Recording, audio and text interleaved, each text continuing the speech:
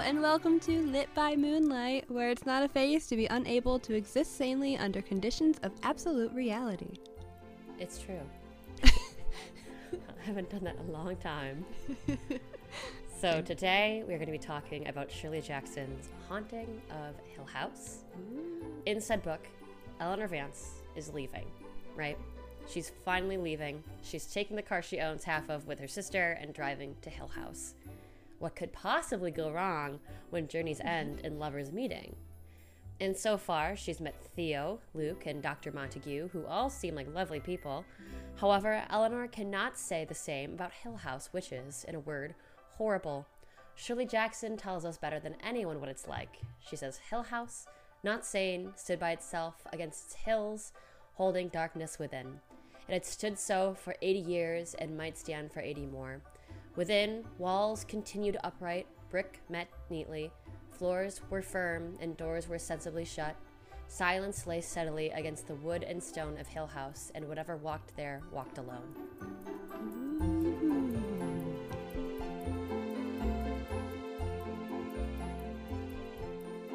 I'm Caitlin, and there is nothing better than falling asleep to the sounds of pouring rain.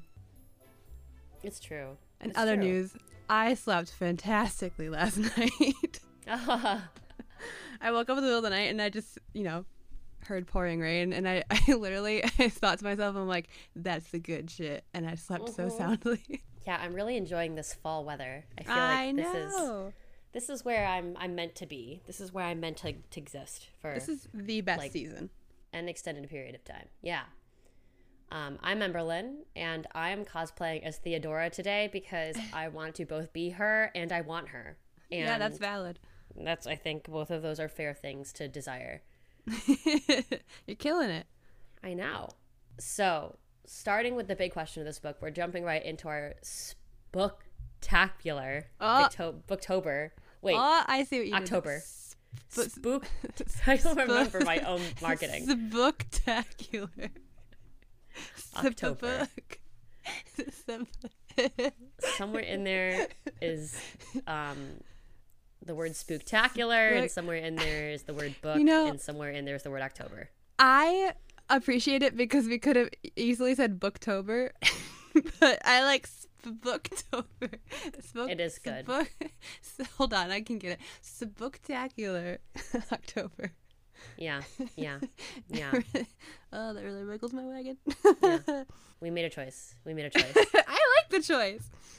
It is a good choice. I think it was your idea, so because I don't know how to come up with spooktacular, booktober. I was like, I don't think I even know how to make words go together that way. So yeah, no, that has Caitlin written all over it. So yeah, great work. I was gonna say you really seem to like it, so I have a feeling it was you. I don't remember making this up when we were going through all of this way back in March, but yeah, it seems like something I would come up with.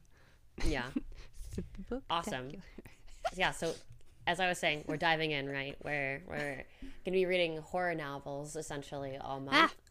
4 of them to be exact, because there's like 4 months in October-ish, maybe more. There should be 4 months in October. 4 weeks, 4 years, whatever. Time is a social construct. Time is a construct. And as we dive into October, I'm curious to know, I think we all are, for the sake of this spooky time of year, what scares you, Caitlin? Let's unpack this. No. As far as like in general, I mean, I guess within the constraints of the horror genre, both film and literature. Well, but you can go there if you want to. No, we don't have time to unpack all that. For books, this was actually the first book that I've ever read in the horror genre. I've just never really taken the time to go and read a horror novel, because it's not that I don't like horror, it's just, or scary stuff in general, it's just that I usually gravitate more towards film for that, because I feel like if I'm seeing it, it scares me more than just reading it. That's an assumption I've made about myself, considering this is the first novel that I've read in the horror genre. But that being said, if something's gonna scare me, it has to be like really convincing story, which, like, duh.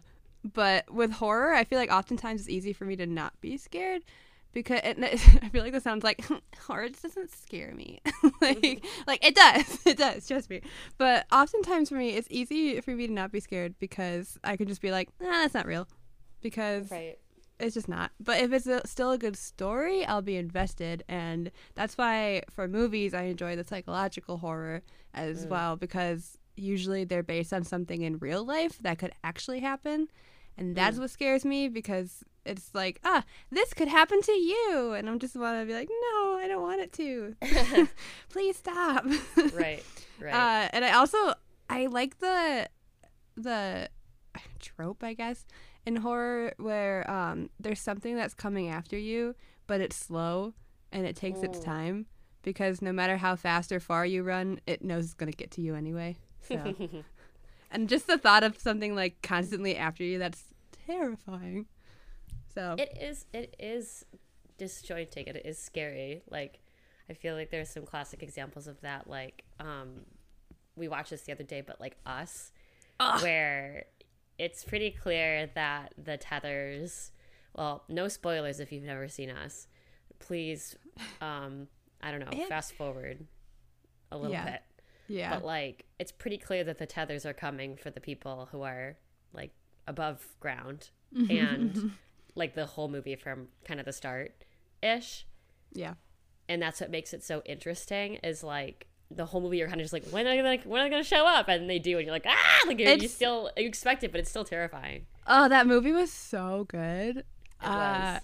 I mean, I'm saying nothing new here, but it was just freaking phenomenal. Oh my god. When like the little girl just starts running, and then like the tethered version of her is just like, yeah, take your time, I'm gonna catch up to you anyway. Yeah, she's just like, her whole face, she was like, not impressed. Yeah. BFFR, P fucking for real. Like, I'm coming for you, bitch. Yeah, that was creepy. So this is a very good example of that. Also, Get Out. Yeah, Get Out was another one where it was like, you kind of knew something was coming, you kind of knew something was going to happen. You get that in the very beginning with like the run rabbit scene. Yeah. But then later on it's like, yeah. Like, you better run. Yeah. Psychological thriller, well, horror, not thriller, is one of my favorite subgenres. I feel like anything that evokes, and it feels like it's not just a story, but also like a work of art where there's been like clear attention played, like for example by Jordan Peele with most of his films, all of his films, to like the lighting, the right camera angles, etc. Like, amazing. Like some of the best work I think in horror that I know of. Same. Another thing that gets me is gothic horror. I love gothic horror. Like, I love like black and white or like Victorian era stories, like Crimson Peak, Turn of the Screw, have you ever seen, I was Witch? Witch really gets me going, but nothing really has taken me there like a good haunted house. And that's why I am so fucking excited for us to talk about Haunting of Hill House today, and I think that gives us a good opportunity to transition into talking a little bit more about that now. Woo-hoo. So let's get into it.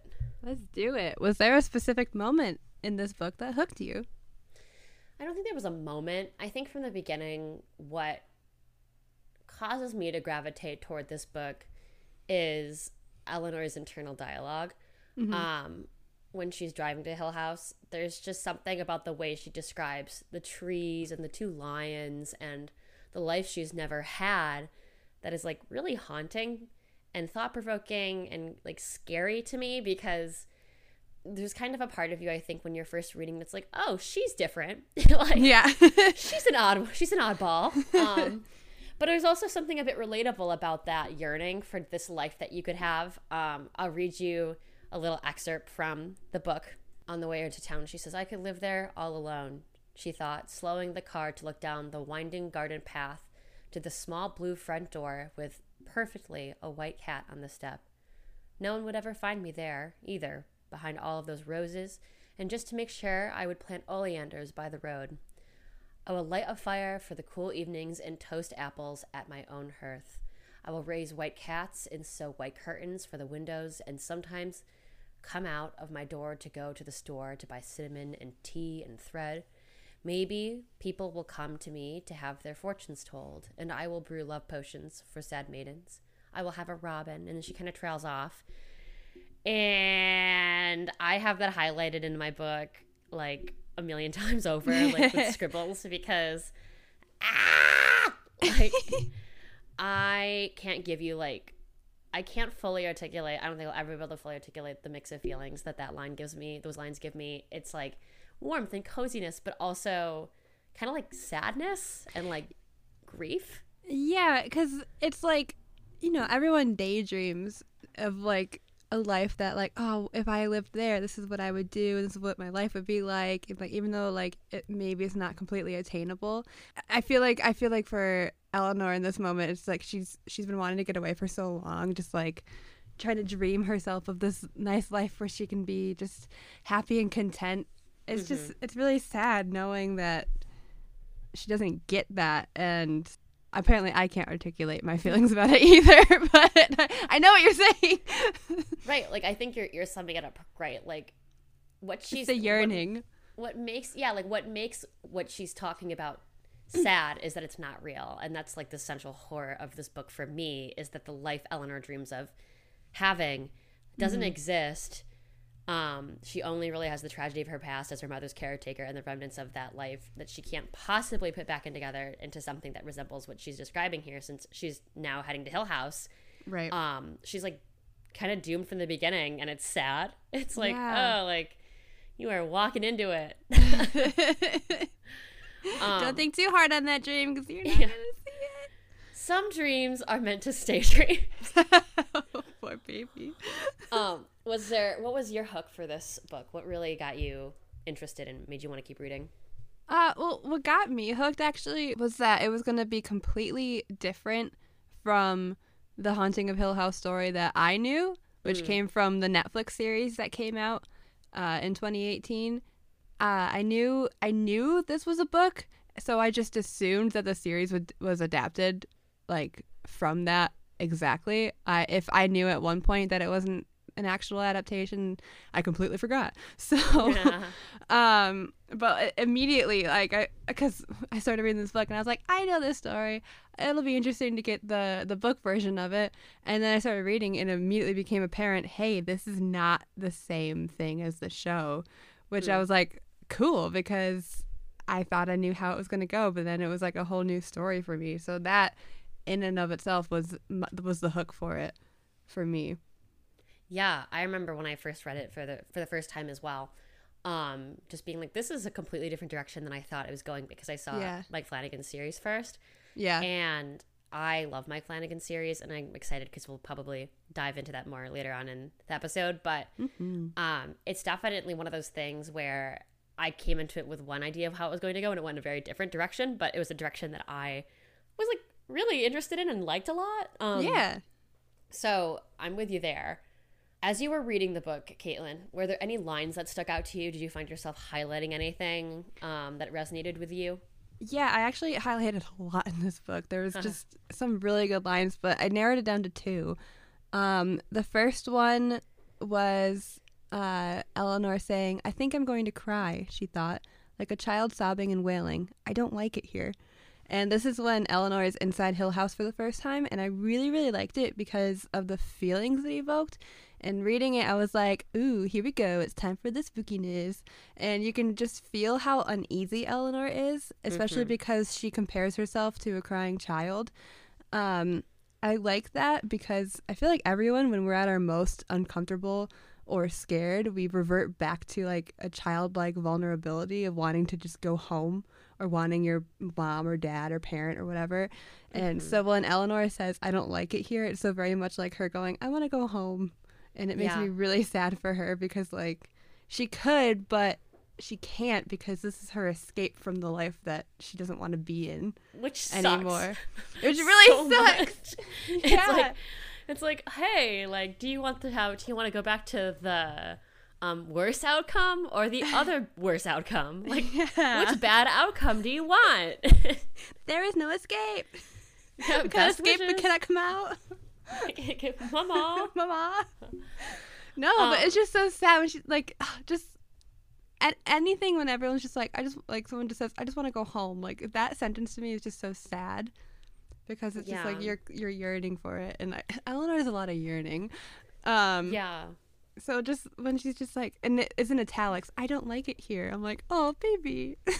And what makes it even sadder is like she clearly goes into this with like a very childlike innocence about her, maybe because of how sheltered she is by just like living as her mom's caretaker for so long. Yeah. Like, so she's already in like way over her head, right? Oh, like, 100%. Like it's not looking good. I feel like it would be like if you threw one of the Westboro Baptist Church kids from youth group right into like a pride parade and you were like best wishes and kindest regards. Which I respect. But here it's sad because this 100%. girl's so underdeveloped in her like perception of the world, and now it's worse for her. Yeah, she's just going through it. And then the second quote I had was, the spirits dwelling in this house may be actually suffering because they are aware you are afraid of them. And I love this so much because genuinely I've always felt bad for ghosts that are just like chilling. Or listen, I believe in ghosts 100%. You cannot convince me otherwise.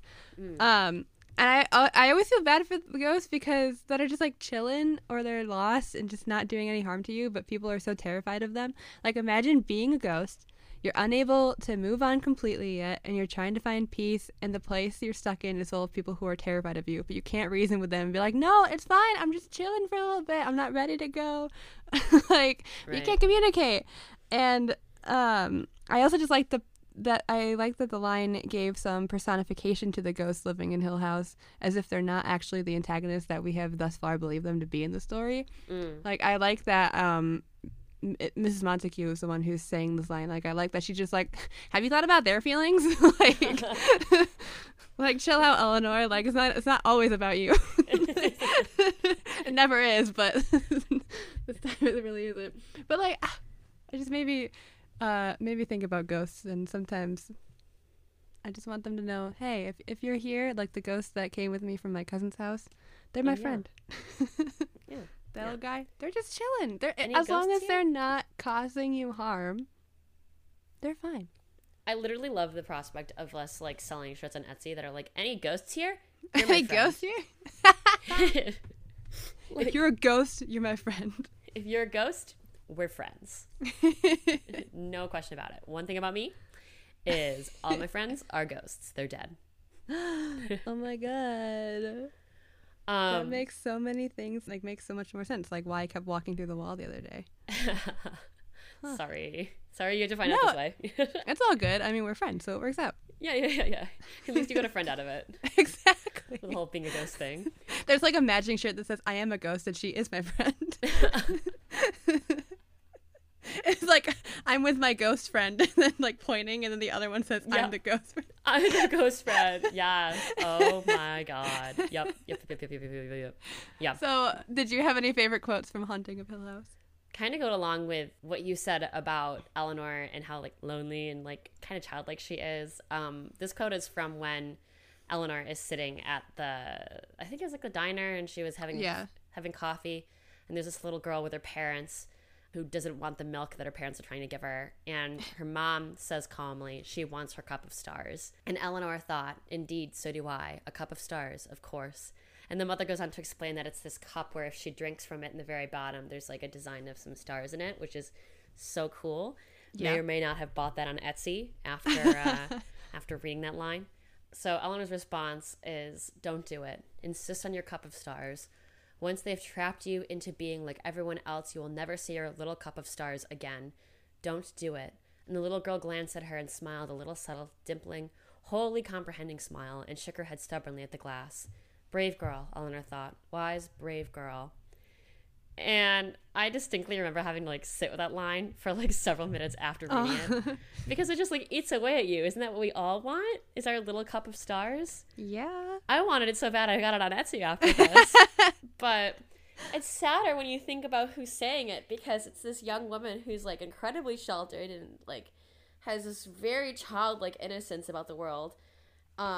that like totally blinds her from being able to see things the way they are, and it's too late for her cup of stars. Basically, like it's too late for her home with the white lions.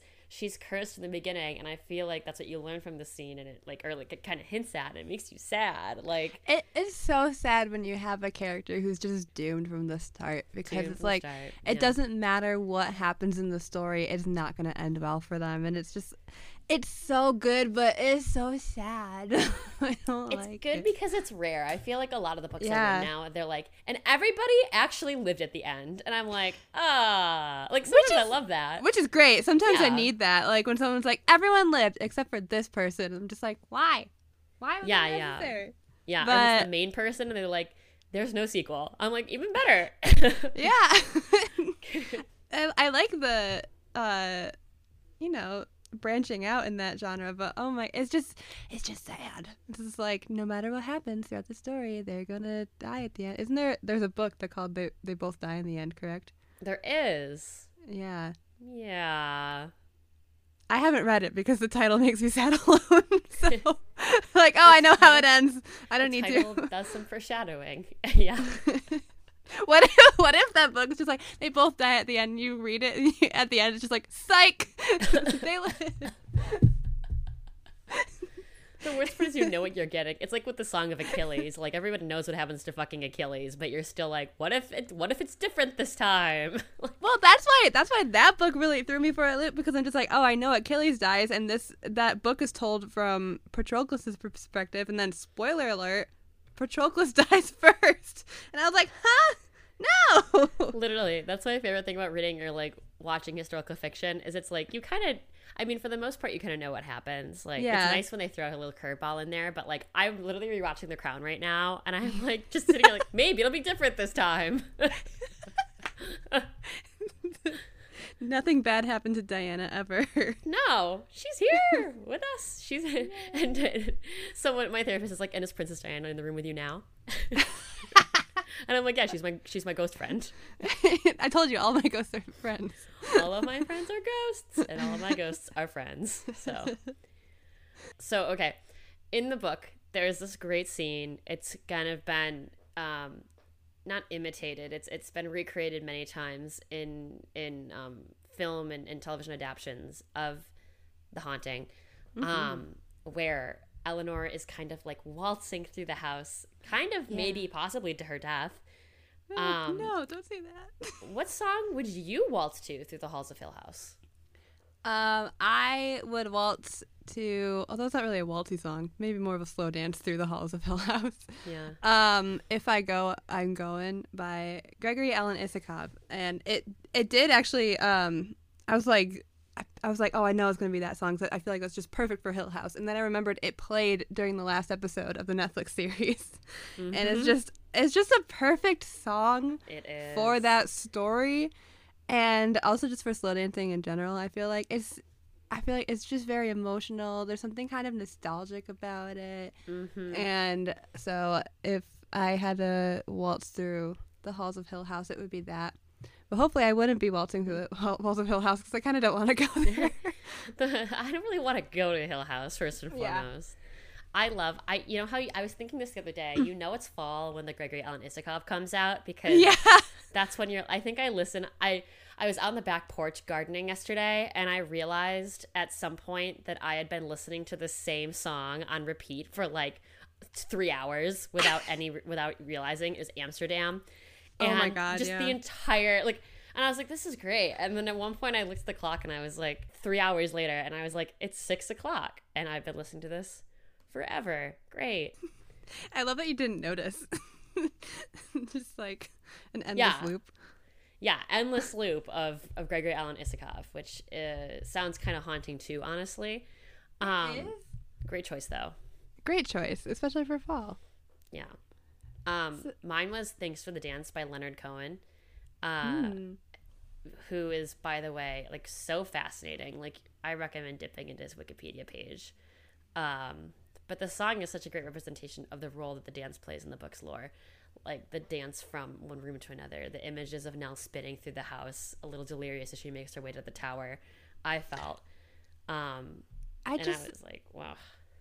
I feel like just the imagery of like someone dancing, because it's something that's so like carefree and like this is how you express yourself, but the fact that she's doing it and she's not completely like present is just like, it's something.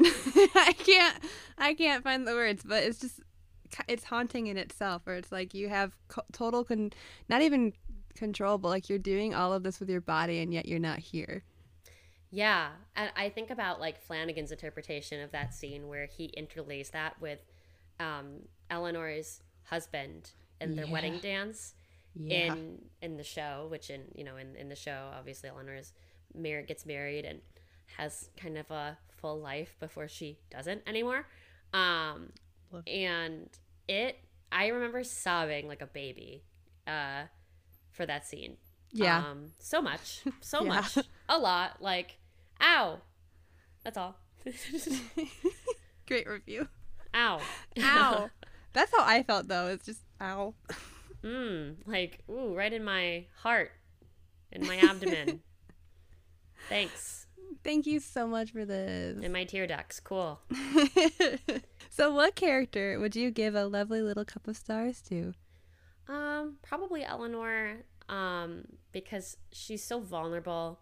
The house knows this. That's why it chooses her. She arrives with her heart on her sleeve and this aforementioned innocence about things and like hopefulness and blind hopefulness, really. And the house was essentially like, not today, bitch. Like, best wishes, warmest regards. And then it proceeded to drive her madder than she already probably was, which is like, why? Really sad. Yeah. Feels a little ableist, if you ask me. Just might be taking up a disability, an ADA, and a case with the Haunting of Hill House. With the Hill House. It's going to be Emberlyn Legia versus the Haunting of Hill House. versus Hill House. The Haunting of Hill House. The people that haunt Hill House. Yeah. I just want to talk. You know, we said that ghosts are our friends, but those ghosts are not our friends. No, not ADA compliant. Come on. Let people who are already like going through it not have to go through more things. Right. That's my hot take. Kind of controversial, but nah, you know. I mean to ruffle any feathers here, but yeah. Stop. So, how about you? I also said Eleanor because she just needs a hug and a friend. Yeah. And maybe some tea and a cup of stars. Like, I just like the entire book, I just wanted to take her and be like, I'm going to take you out of this house and we're going to get you a nice little apartment and you're going to be alone, not alone, but like with a friend. You're going to be by yourself. You're going to have a whole new life for the rest of your life and it's going to be great and you're going to be happy. Yeah. Yeah. But unfortunately, she was words on a page and I am me, so I couldn't do that for her. So what character would you like to watch die? I like that. That's the question. Like the question. Like, who do you want to watch die? I don't remember if I ever like changed this from the last time I asked this question, which I think was maybe for like what we do in the shadows or something. Because I feel like I think that's what it was. Because I'm like, why would I even ask you that? Because I read that today and I was just like, who do I get to watch die? Nobody, but that makes sense because it's ghosts. So I'll go with it. That. Yeah, that's weird. I feel like I don't dislike any characters in this book, really. Yeah, same. Not really. Like, I feel like there aren't a lot of books where it's like, this person sucks. Like, this person deserves to be, like, honorable mention for The Cruel Prince. That's probably the only book we reviewed where we're like, now this person sucks. Yeah, like, that just needs to be put down. Yeah. Yeah. Not so much here. Not. It's really a bit more complicated here. But I guess I'm incensed to hate the familiar trauma bonds in the book, which seem to play like a big role in some of the hauntings. Like there's Eleanor, her mother, and her sister. There's Hugh Crane and his children and dead wives. There's the professor and his dick of a wife. There's a lot of tension and control in these relationships that I think the house really feeds off of because those bonds are what have in turn made the house horrible. And like, that's something that you see really transposed well in Mike Flanagan's series, and that I think you really don't see so much in like the original film, like the Haunting film from 1963, but like is very present in the book, I think, and like it makes me miserable. Like I'm just like, like God, it all comes back to family. It all comes back to blood, and it's just so miserable. Like, like, where was Dr. Phil? Where's Dr. Phil when you Where need was he in God, where was this? Like, rural Pennsylvania in 1960, 1950 something. Yeah. Jesus. What's his excuse? What's his excuse? None, I bet. How about you? Did you, like, want to watch anybody die, apparently? No. I mean, I was on the same page as you. Like, there wasn't anybody where I was just like, man, this character sucks.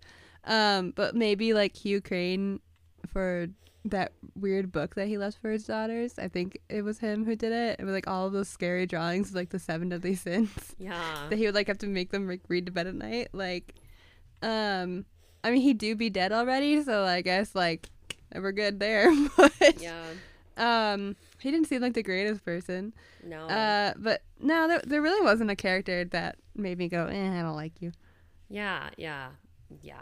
I feel like, this isn't one of those books. It's very short. It reads more like a short story maybe than like a full-on novella, which is great. Like, because sometimes I don't want to read 700 pages. But then in turn, I think you're not going to have like your black and white villain all the time, right, or somebody that you read enough of to get sick of. Yeah. I mean, we'll keep it positive then. Let's talk about our peaks and valleys. What was your first peak about this book? My first peak was that I loved finding all of the lines and the parallels in the book that was incorporated in the show. I don't know if I've said this already, but I freaking love the show on Netflix. It's so good. I love that even though the Netflix show wasn't a direct adaptation, it still used so much from the original novel. So that was really cool. The obvious examples being Hill House itself, obviously. And the names of the characters like Eleanor, Theodora, Luke, Mr. and Mrs. Dudley, Hugh Crane. I think even Dr. Montague was in the show as well. And then Eleanor, her last name is Vance. So we saw that as well. There are so many lines that came from the book that were used in the show, like the opening and the closing line, the insist on your cup of stars. But even like ones that you wouldn't even think of that weren't like super important, I feel like, to the plot. Like there's a line when Theo says like, in the book that she threw a brick through a greenhouse window and says that she thought about it for a while, and then she says, but also the lovely crash, which in the show Theo says that. And it's just like that didn't necessarily have to be in there, but like it is, and I just think that's cool, like that they use even like the non-important lines. And then Journey's End and Lovers Meeting, and then Come Home Eleanor on the walls, or Bring Home Eleanor. Like it was like creepy but like cool, and I just thought it was really cool. Theo in general was well adapted in the show because she had basically all the same mannerisms, attitude as the book Theo, right down to her telepathic abilities and even her sexuality, which I thought was really cool how they adapted it. I love the imagery of dancing throughout Hill House because, as we were talking before, that was such a prominent scene in the show for when Nellie goes back to Hill House and she dances through with the people who aren't actually there, and it's so sad. Oh, in the book, there's a scene where Eleanor thinks that she's holding Theo's hand, but it turns out to be a phantom. And then there's a super similar scene where Theo thinks she's holding Nellie's hand. And, it's like so creepy, but so well done. And I just think it's really cool when the people creating an adaptation of something pay attention to the details of the things they're adapting. Yeah. And they clearly cared.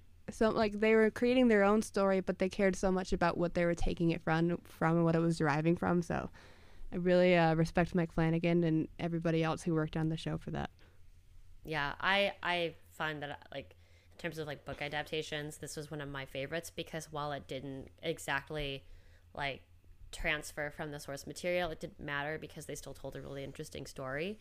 Like, and because I feel like The Haunting has been adapted so many other times, it's like, okay, now it's going to be a Netflix series. I don't know, can I watch this same plot again for the 4th time?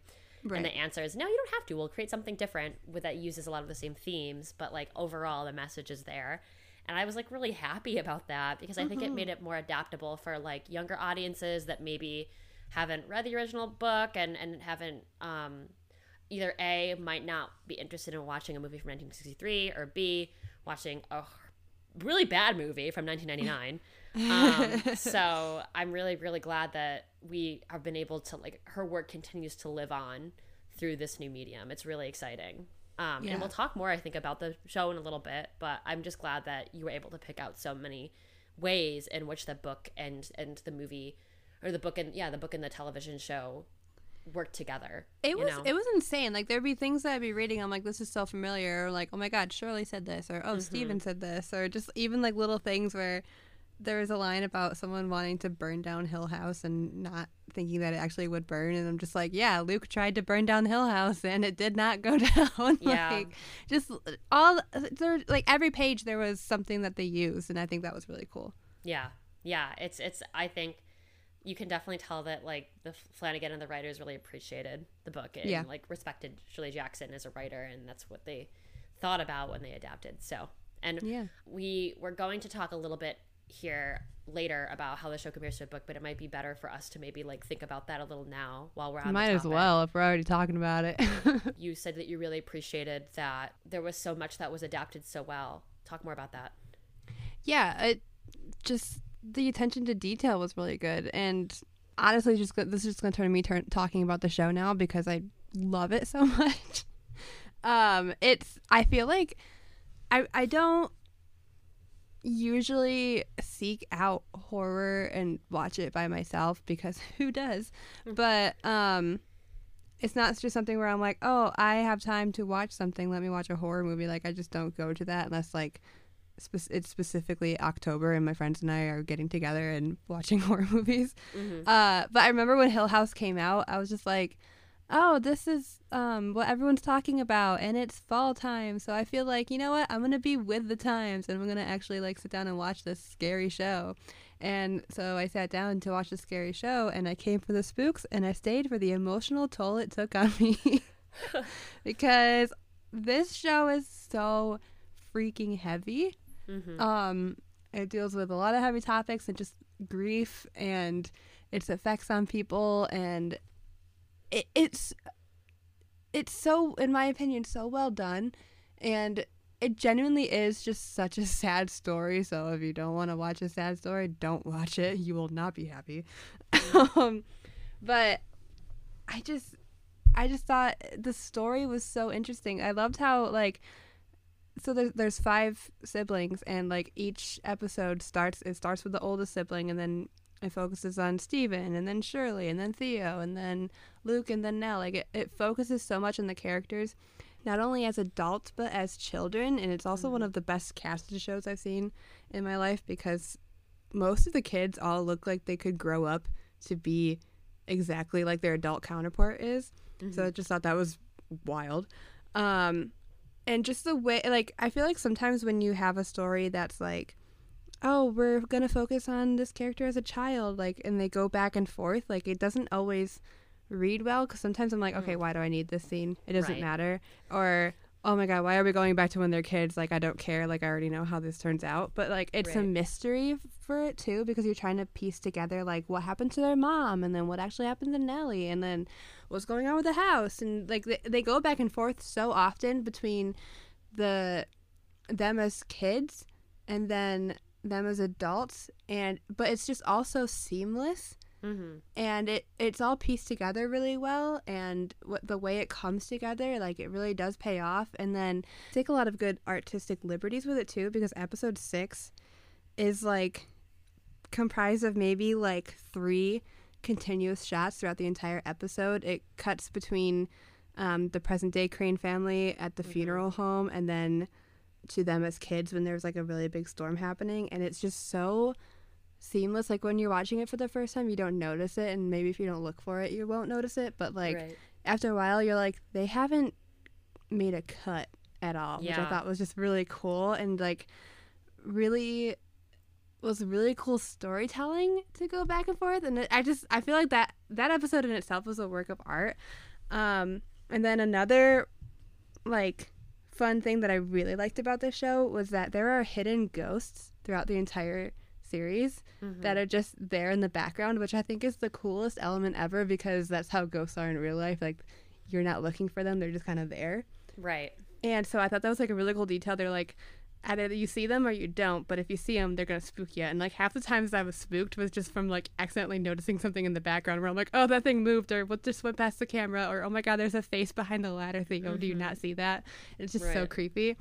I don't know if any of that was really articulate. I just really, really like the show, and I genuinely want to watch it again. Like, I've watched it 3 times, and I don't do that often for this genre. I usually watch it, like, especially with shows, and just like, okay, that was cool. But, like, this one is just, like, every year I come back to it where I'm just like, oh, this is so sad, but it's so good. Yeah, it really, like, it's probably one of the better Netflix shows by far. And I feel like if you've seen Bly Manor or like Midnight Mass or anything that Mike Flanagan has done, in addition to this, they're all really good series. Like, there's a lot of attention to storytelling and like character development that I feel like isn't there with a lot of other shows on Netflix. So it's definitely one of their best. It's very creepy. It's very strange. I feel like Mike Flanagan is kind of like a genius when it comes to creating emotional horror stories. Like, I felt so immersed in the Haunting of Hill House show, though it departs significantly from the source material in terms of kind of the dynamics of the characters in the book. Like, with a lot of these additional familial elements of the story that I didn't know I needed or wanted to be consumed by. Something I pointed this out about the book, but something that I definitely think Flanagan focuses a lot in this series is family trauma cycles, and it's really painful. Like you said, it's a really hard watch. I don't think I could name any more realistic horror story than just like being stuck in some sort of trauma bond with your family, like your siblings and your parents. So the fact that he kind of brings that out, and it's like, this is happening. Oh yeah, and there's ghosts everywhere. It sucks. Yeah, like, on top of awful. all of the shit that you're dealing with, there's also ghosts. Like, great. How does it fucking get worse, you know? And especially when a lot of these ghosts are like manifestations of the grief of people who have lived in the house or of the Cranes, and it's just like, ow, like, why? Yeah. Stop. Yeah. And then I also felt like his conceptualization of Nell is very interesting. Like, in the show, she's isolated by her visions of the bent neck lady, so much so that no one believes her until it's too late. And there were times after watching some of her larger episodes that I just remember sitting with my tea and staring at the wall, because there's nothing more jarring than her story. It's really, like, deeply sad. Yeah, it's so sad. I feel like one of the sadder moments for me was at the end of episode 6, where like the family's in the funeral home with and Nellie's like, you know, in the casket, and the casket falls over, and then we get like this voiceover, and it cuts back to little Nellie when she got lost in the house, and then she was saying like, I was right here and you guys couldn't see me. I was like shouting and yelling and you couldn't see me. You just hear her voice, and then it pans over and you just see the ghost of Nellie by her casket when she was trying to get their attention, but they couldn't see her. And it gives me chills every time I watch it, because it's just so sad. It is and sad. it's so beautifully done. But oh my god, I literally, like, today I was like, I really want to, I watched the 1963 The Haunting movie, and then I was like, I really want to rewatch some parts of Hill House, but like I don't have enough time to do it. So I rewatched these 2 guys I watch on YouTube who reacted to the entire series, and I was like, I'm just gonna watch that. And then like even just watching them watch that episode, like I got chills at the end, and I was just like, I just want to cry. This is so sad. It sucks. Like, it sucks, dude. There's something about, like, I think that's like the epitome of her character, right? Is like, she is tragic. Her life is tragic. Flanagan talks in an interview about how in the book, when Eleanor comes to the house, she's goes from this completely contained and insular existence to what she perceives as the expansive world around her, and it's just another box for her. And that was like a big thing for the writers, was kind of capturing this theme of the psychological safe spaces that we make for ourselves and our family members, and how much of a challenge it is to tear them down. So I loved that was something that really inspired them, that Shirley Jackson put in their heads, and they were able to use that in the writer's room. So yeah, I think that's what makes it such a good show. I think that there's clear respect for the source material, and I love that. Yeah. I love that. Because like Shirley in the novel, Shirley Jackson, not Shirley from the show, she's telling us about this completely repressed young girl who's nowhere near developed enough for the horrific reality of Hill House, and it's like watching someone experience just like a nightmare. Yeah. And I remember I wrote, like, this is so silly, but I wrote, it's like watching a spring flower exist in a drought for the first time, or the winter's first snowflake fall in hell. And it really does feel like that, like this person who, it's kind of like that, it's a like one of those overarching themes that you'll hear about, and you might have heard about in our last series about school, like books we read in school, which is loss of innocence. Like that's a really big theme in a lot of English teachers' minds. But like it is really, really sad. And I just feel, I feel bad. Like I feel nothing but empathy for her and sympathy that like that's the way her life goes. Yeah, and I think it really says something to Shirley Jackson's writing that you feel so much for this character. Yeah. You've only known her for such a it's a short novel. Like it's only like maybe is it a couple hundred pages at most? Yeah. But you just immediately just want to take her and wrap her up in a blanket and be like, "It's okay, come with me, you'll be safe." Yes. You'll be warm. Yes. Like, oh, poor baby. Now you mentioned that you also got to watch The Haunting, the night from 1963 today. I did. How was that? It was good. It was good. I enjoyed it. I thought it was pretty well done for a 1963 book. I have to admit, like with older movies, I can get pretty distracted easily. I can get distracted easily in general, but it followed the book like wonderfully. It was weird to me that they changed. Maybe it was like a copyright thing, but they changed like the weirdest things. Like instead of Eleanor Vance, she was Eleanor Lance. Yeah, and Dr. Montague had a different name that started with an M. It was just like little things where I'm just like, why? Yeah. like oh, Hill House stood for 90 years, and I'm like, no, it was 80, but good try, I guess. Like close enough. Highly specific little things here and there. Yeah, I don't know if it was just something to do with, I don't know. I was like, that was odd to me. But with older movies like that, it's pretty straightforward. And I knew how it was going to end because I did just read the book. So I wasn't like paying full attention to it. And then, some of the effects were a little cheesy for the time. So like, I feel like I'd like to talk to somebody who maybe watched it when it first came out at the time, and like I would like to know how scary it was to them, because like older horror movies to me are just kind of silly, and it's only because of the effects, I feel like, or like the choices of like zooming in on the door, and I'm just like, okay, this is a little bit dramatic, but good try. And it may be just because like we have so many different ways of showing that now, or that are more high quality, so it wasn't like creepy to me, but I still thought it was really well done and really well adapted, and I enjoyed it a lot. It was a fun little movie. Yeah. What did you think of it? I had the exact opposite reaction. Yeah. I loved it.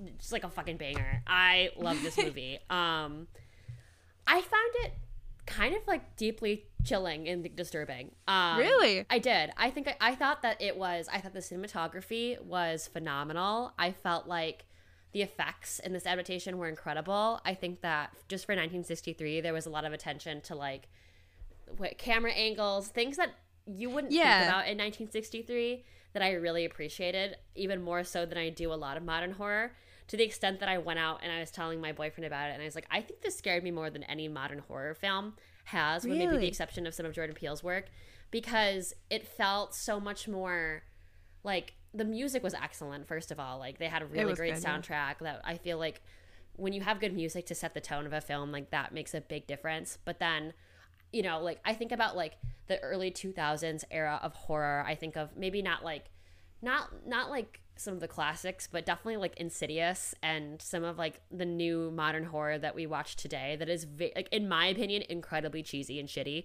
And it just it struck such a chord for me. Like, and not just that, it was so sexy. Like, it was like the sexiest movie ever. Like, without even meaning to be. Like, Claire Bloom as Theodora. Ah! Oh yeah, she was great. Yeah, and she was so gay. Like, she was queer. She was a queer woman in this movie. Like, there's this whole scene where Eleanor basically accuses her of being unnatural, and it's like, and that's it means what it means. It is what it is. There's no other interpretation of it. Like, correct. She's a queer woman, and not just that, but she's like, and I'll talk about this more when I talk about my peak. She's a queer woman who doesn't die at the end. So yeah, that's nice. it was just so good. There were so many times, like, explicitly, I think about when something was laughing maniacally through the walls, and then the hand holding scene, and the scene at the very end where right before she hits the trees, she sees the doctor's wife, or like when she looks up and she sees the doctor's wife through the like when she opens the door at the top. Yeah. Oh my God, I was just so into it. I was like watching it at home by myself in the night, and I had like a nightmare last night about it because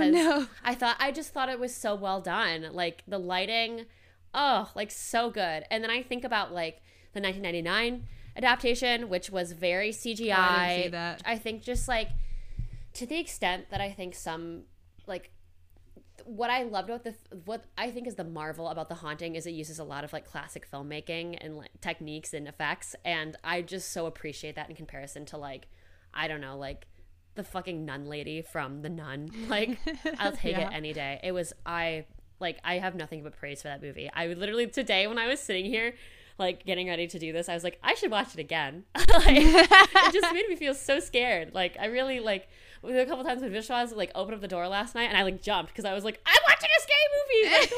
Like, oh, so good. Yeah. Well, like, don't get me wrong. I thought it was a good film. Like, I thought, like, especially for the time, I thought it was really well done. They just don't creep me out as much. And I don't know if it's just because it's like of the different ways of filmmaking, which again, still well done, but like the pounding on the walls that they hear at night, I'm just like, okay, sound effects. like it's, I think what's scarier to me is like a realistic, like, I'm actually knocking on your wall than like the really big, like, almost like gong sound that they had. Oh, I love that. Film. That scared me. Really? Okay. Yeah, I was like, wow, like that's like, because it sounds like it sounds like they're hitting something that maybe it's just like going through the whole house and echoing, and I love that. Like, I was like, ooh, like the fact that I had a little bit of a twang to it, like a little bit of a note to it, scared me. Yeah. Like, I was like, oh, like, interesting. The fuck is that? Yeah, I absolutely. I'm a diehard fan of like old horror films, old haunted house films. Like, they're so good. Yeah. Ooh. And I think also, not to like ramble about this, but I just I'm like big passion about this. Like, I think like movies that are like horror films in black and white sometimes are scarier. Fun fact. Like, I think about like The Lighthouse, which is like A24, and it's like high-key disturbing, and I feel like I wouldn't find it as disturbing if it was in, you know, color, because it forces you to use your imagination, you know? Yeah, I watched The Lighthouse.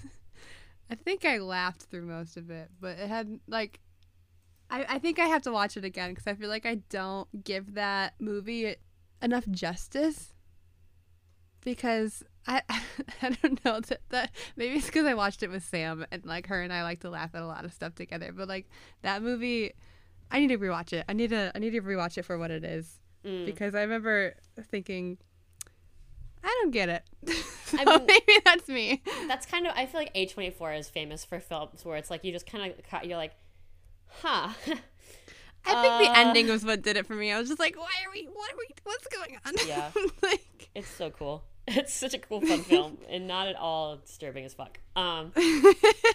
Yeah.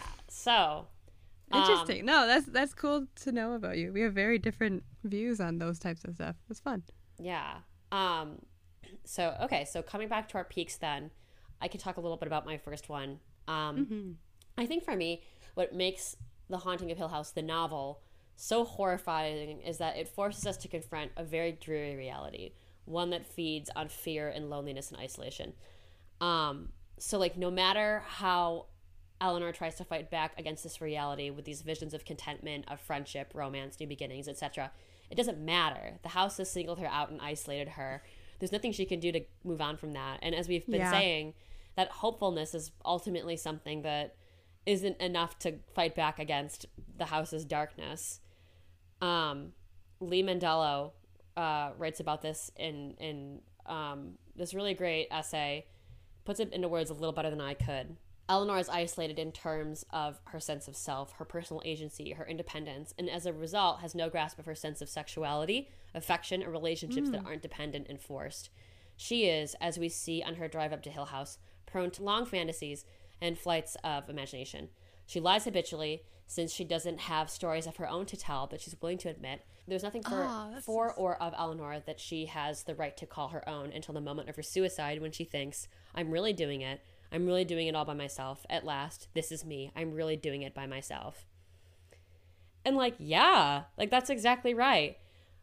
She has nothing for herself. I'm starting to cry. That's really sad. It's really sad.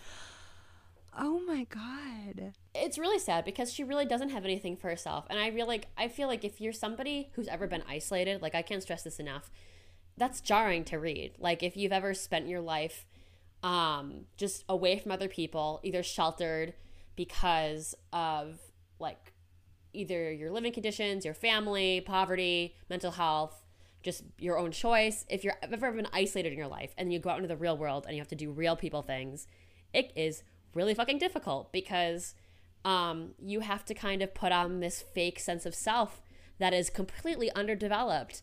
And I mean, there's like a sense of a likeness that I felt, having felt that isolation before, reading that.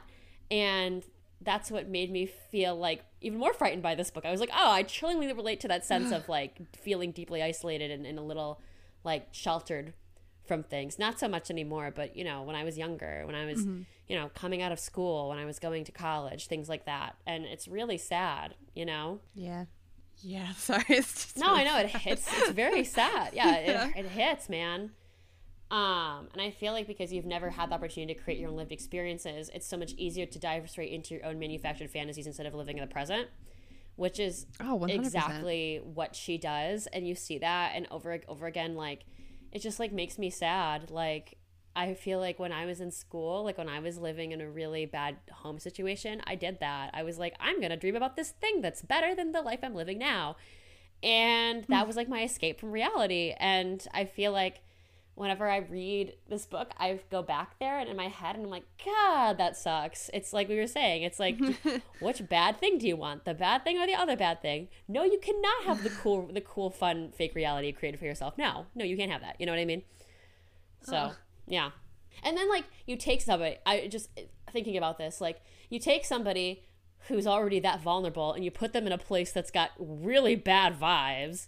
It's like the equivalent of being in liminal space. It's like completely unearthing to be there. You probably experience derealization. You're probably like, oh, this is what real life is. It's this. And it's the only thing you've ever known in your life aside from your life taking care of your mom. So you accept it, and then you accept it so much that it draws you in, and then, you know, you kind of, that's how you learn about her fate, is that's kind of what happens to her is it draws her in and then she dies. So yeah. It's really like, I've done a lot of like journaling about this book and writing, and it always comes back to that for me, is it's terrifying to me how isolated she is, that this is all she will ever have, you know? Yeah. Like her white lines will only ever be like a figment of her imagination. She'll never have her cup of stars. You know what I mean? Yeah.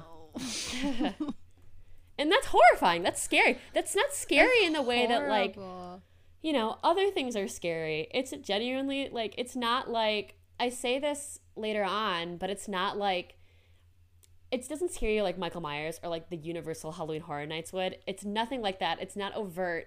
It's not obvious. It's horrible. It's horrifying because it's horrible, you know?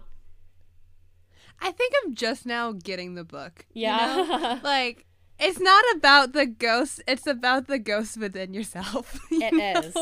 Like, and confronting that, and then just the coming to terms with the isolated life that you've had and like not being able to have an escape. Fuck Shirley Jackson. Yeah. I don't.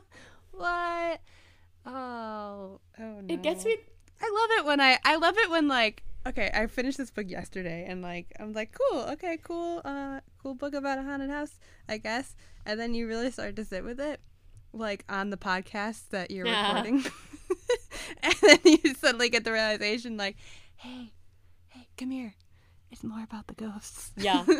It's more than the ghosts. It's more than the ghosts. And and that's the central theme for most horror, right? Is it's more than the ghosts. Having a crisis. Or it's like it's always more than the ghosts. It is about the ghosts, but the ghosts. Oops, I almost lost my microphone. It's about the ghosts, but the ghosts represent something. So, yeah it's woof woof bark bark meow. You know, but what else did you like about this book? Well, after that crisis, I thought the writing in general, even though maybe I just got the point of it, was just gorgeous. Mm-hmm. I feel like the imagery was perfect, and not only being able to picture the house and the scenes so perfectly, but the feelings of uneasiness in Eleanor. There's a moment in the book where Eleanor starts listing facts about herself, almost as if she's reassuring herself that she is in fact real and alive. And she also keeps saying like, Theo, like we're actually here. We're here in Hill House. And Theo's like, yeah, girl, let's go. Like, I know. And Eleanor's like, no, but don't you get it? We're here. Like, she has to reassure herself like where she is and what's happening, and that these things are actually happening to her, and just the general, did that actually happen, or is that in my head, like the whole like whose hand was I holding moment, like it's like, was that real or not? And just those feelings were really well written, and reading it, and I was just like, I'm not sure now, but let's keep reading to find out. Like, let's get you out of here. Oh no, you never do. Yeah, this poor woman's psyche in this book is so devastating, because like it is a lot of, did that just happen, you know, like. And you find yourself asking the same thing, and that's what makes her so great, is she's kind of this unreliable narrator where you're like, you don't know if what actually happened. Yeah, I love an unreliable narrator. Yeah, like Guillermo del Toro talks about this a lot in the foreword of this book, which is something he does in my rendition, or my copy of the book, by the way, is he tells Guillermo del Toro shows up and he's like, hey. And that's what he says. He's like, hey. He's like, what's chilling is that Shirley Jackson is genuinely just like kind of like, or saying that Eleanor is, maybe she's experiencing these things, or maybe it's all in her head. Either the house is haunted or she's insane. It's one of the two. And I'm like, or maybe it's both, you know? And I think it's probably closer to that. Yeah, and I feel like that's kind of why I like in the book when Dr. Montague is like, you guys didn't research this house before you came, and like the three of them are like, nah, and they're like, what should we know? And he's like, well, I'm not going to tell you right now. I'll tell you tomorrow, so this doesn't like skew anything for you guys, right? Because I feel like when you know you're in a haunted house, you're gonna, whether you mean to or not, you're gonna be hearing stuff, or you're gonna be seeing stuff, because your mind knows like there could be ghosts here, and you hear one little noise and you're like, is that a ghost, or is this house just 100 and 200 years old? Like, yeah it's like when you convince your friend that she's taking an edible, but it's actual just like a regular gummy. Wait. Yeah, I think for me, the book, what I love about this book is it's like, it's gay. It's a gay book. Like, sure this was. Book was written in the 1950s, early 1960. It was like 1959, I think. Yeah. And it's gay. Sci-Fi, from the Sci-Fi Channel, Sci-Fi Wire has an article called "The Lasting Importance of Haunting of Hill House's Theodora," that is really good, because it describes the character's queerness and Nell's and how they're represented in the book versus its two film adaptations, and then finally in Flanagan's Netflix series. So something Sarah Century, who wrote this article, says is that discussions of Bury Your Gays and the many brutal deaths of queer characters are ongoing, but in that conversation, Theo stands out for being an imperfect and fallible queer woman, consistently being subjected to life-threatening situations, yet still walking away from them, evolving rather than fading away. And that really sticks with me, because if you don't know, the bury your gays trope, for folks at home, is when a prominent queer character is killed off early in the narrative. It's something we most recently saw, and there's been some discussion about with House of Dragons, and generally like everything else, because like, oh no, one thing about being gay is you die a lot in like every mainstream movie where you're there. Yeah, you know? They're like, look, we have representation for 2 episodes. They said, look, you have representation. and in the grave. Like, woo, Oh, good no. luck. Yeah. So, like, I love that because she is so valuable to queer audiences because of her resilience. There's a lot of negative portrayals of queer women, especially in like early literature.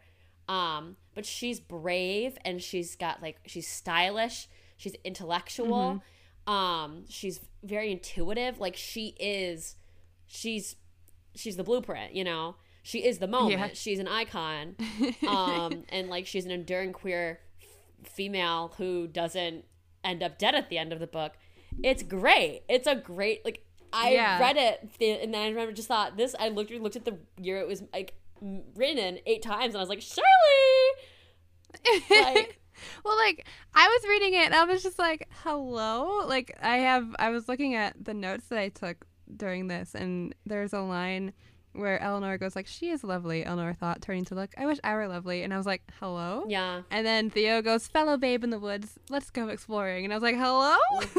Then there's a scene where they're just holding hands, and my only note was the pride flag. And I was just like, this is happening. This is great. It was happening. This is I wasn't expecting it for such an older novel, which is very surprising. A wonderful surprise. Syracuse University alum, they know what's up when they write novels. Is she an SU alum? What is happening? I opened up Tumblr, and if you live in the DC area and you open up Tumblr, and do you get the same fucking Pepco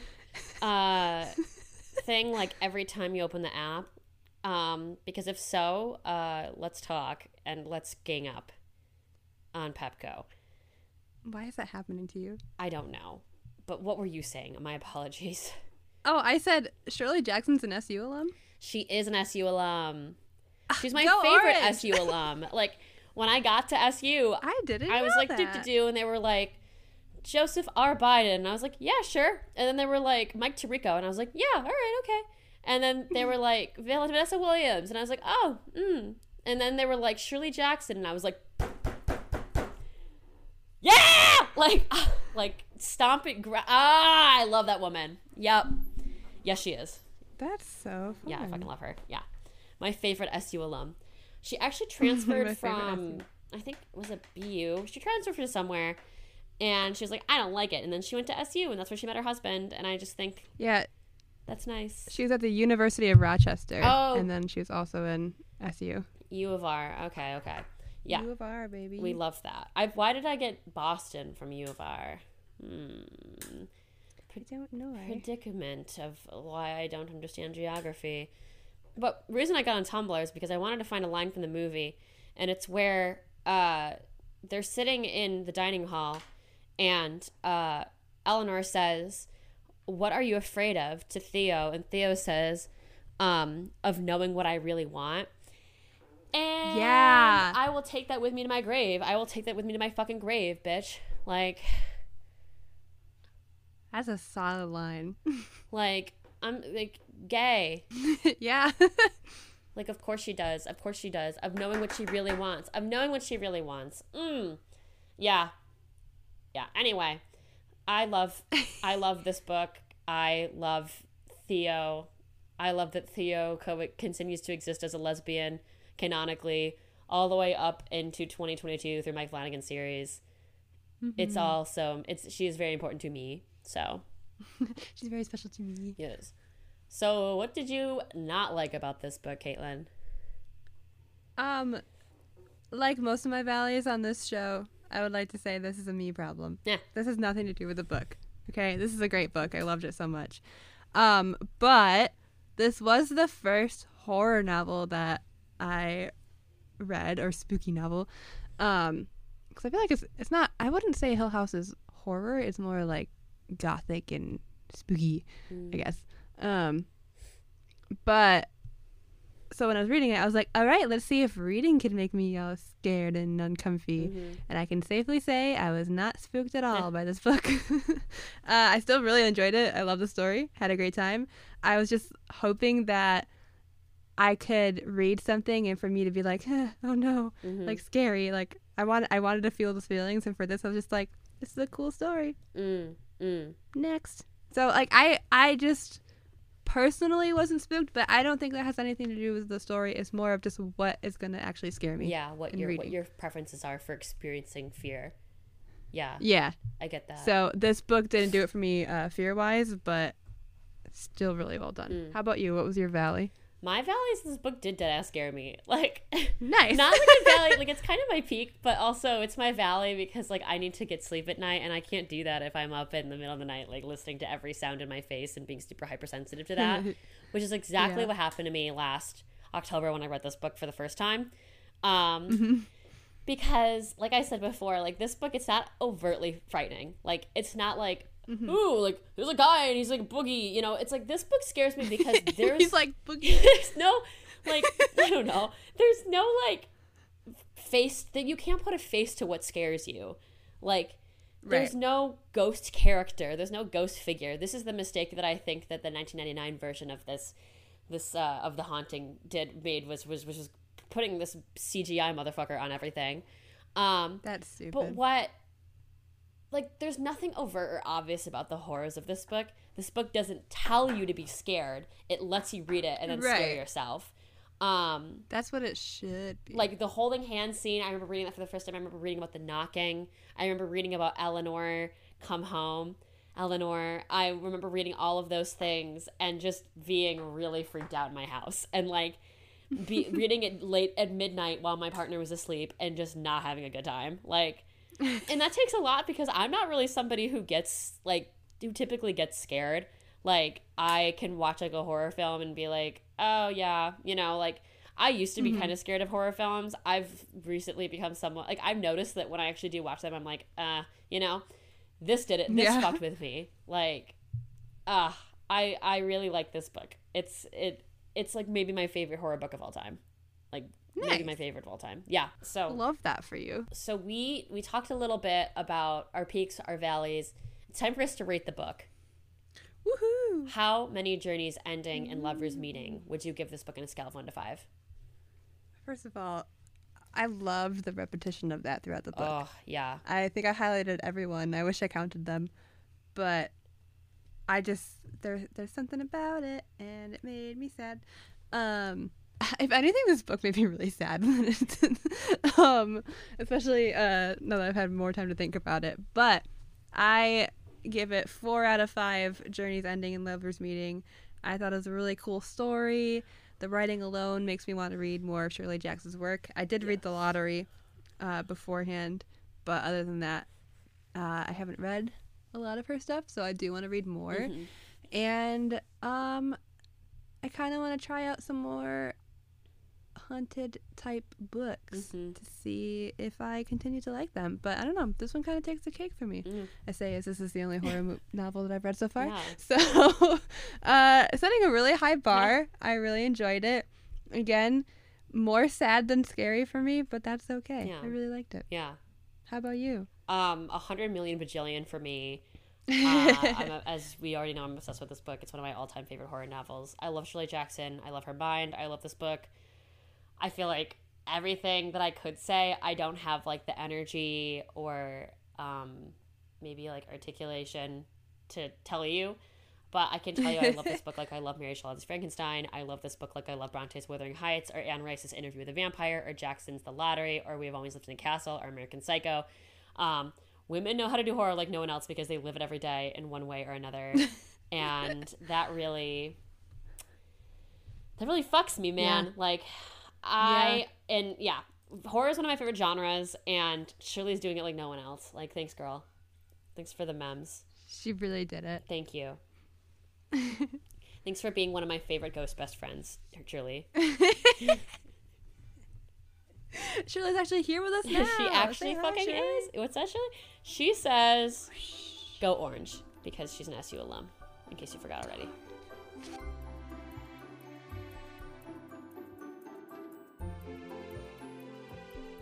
So that's our show. Thank you. Yay! Thank you for listening to Lit by Moonlight. Tune in next time when all work and no play makes Emberlyn a dull boy with Stephen King's The Shining. Ooh.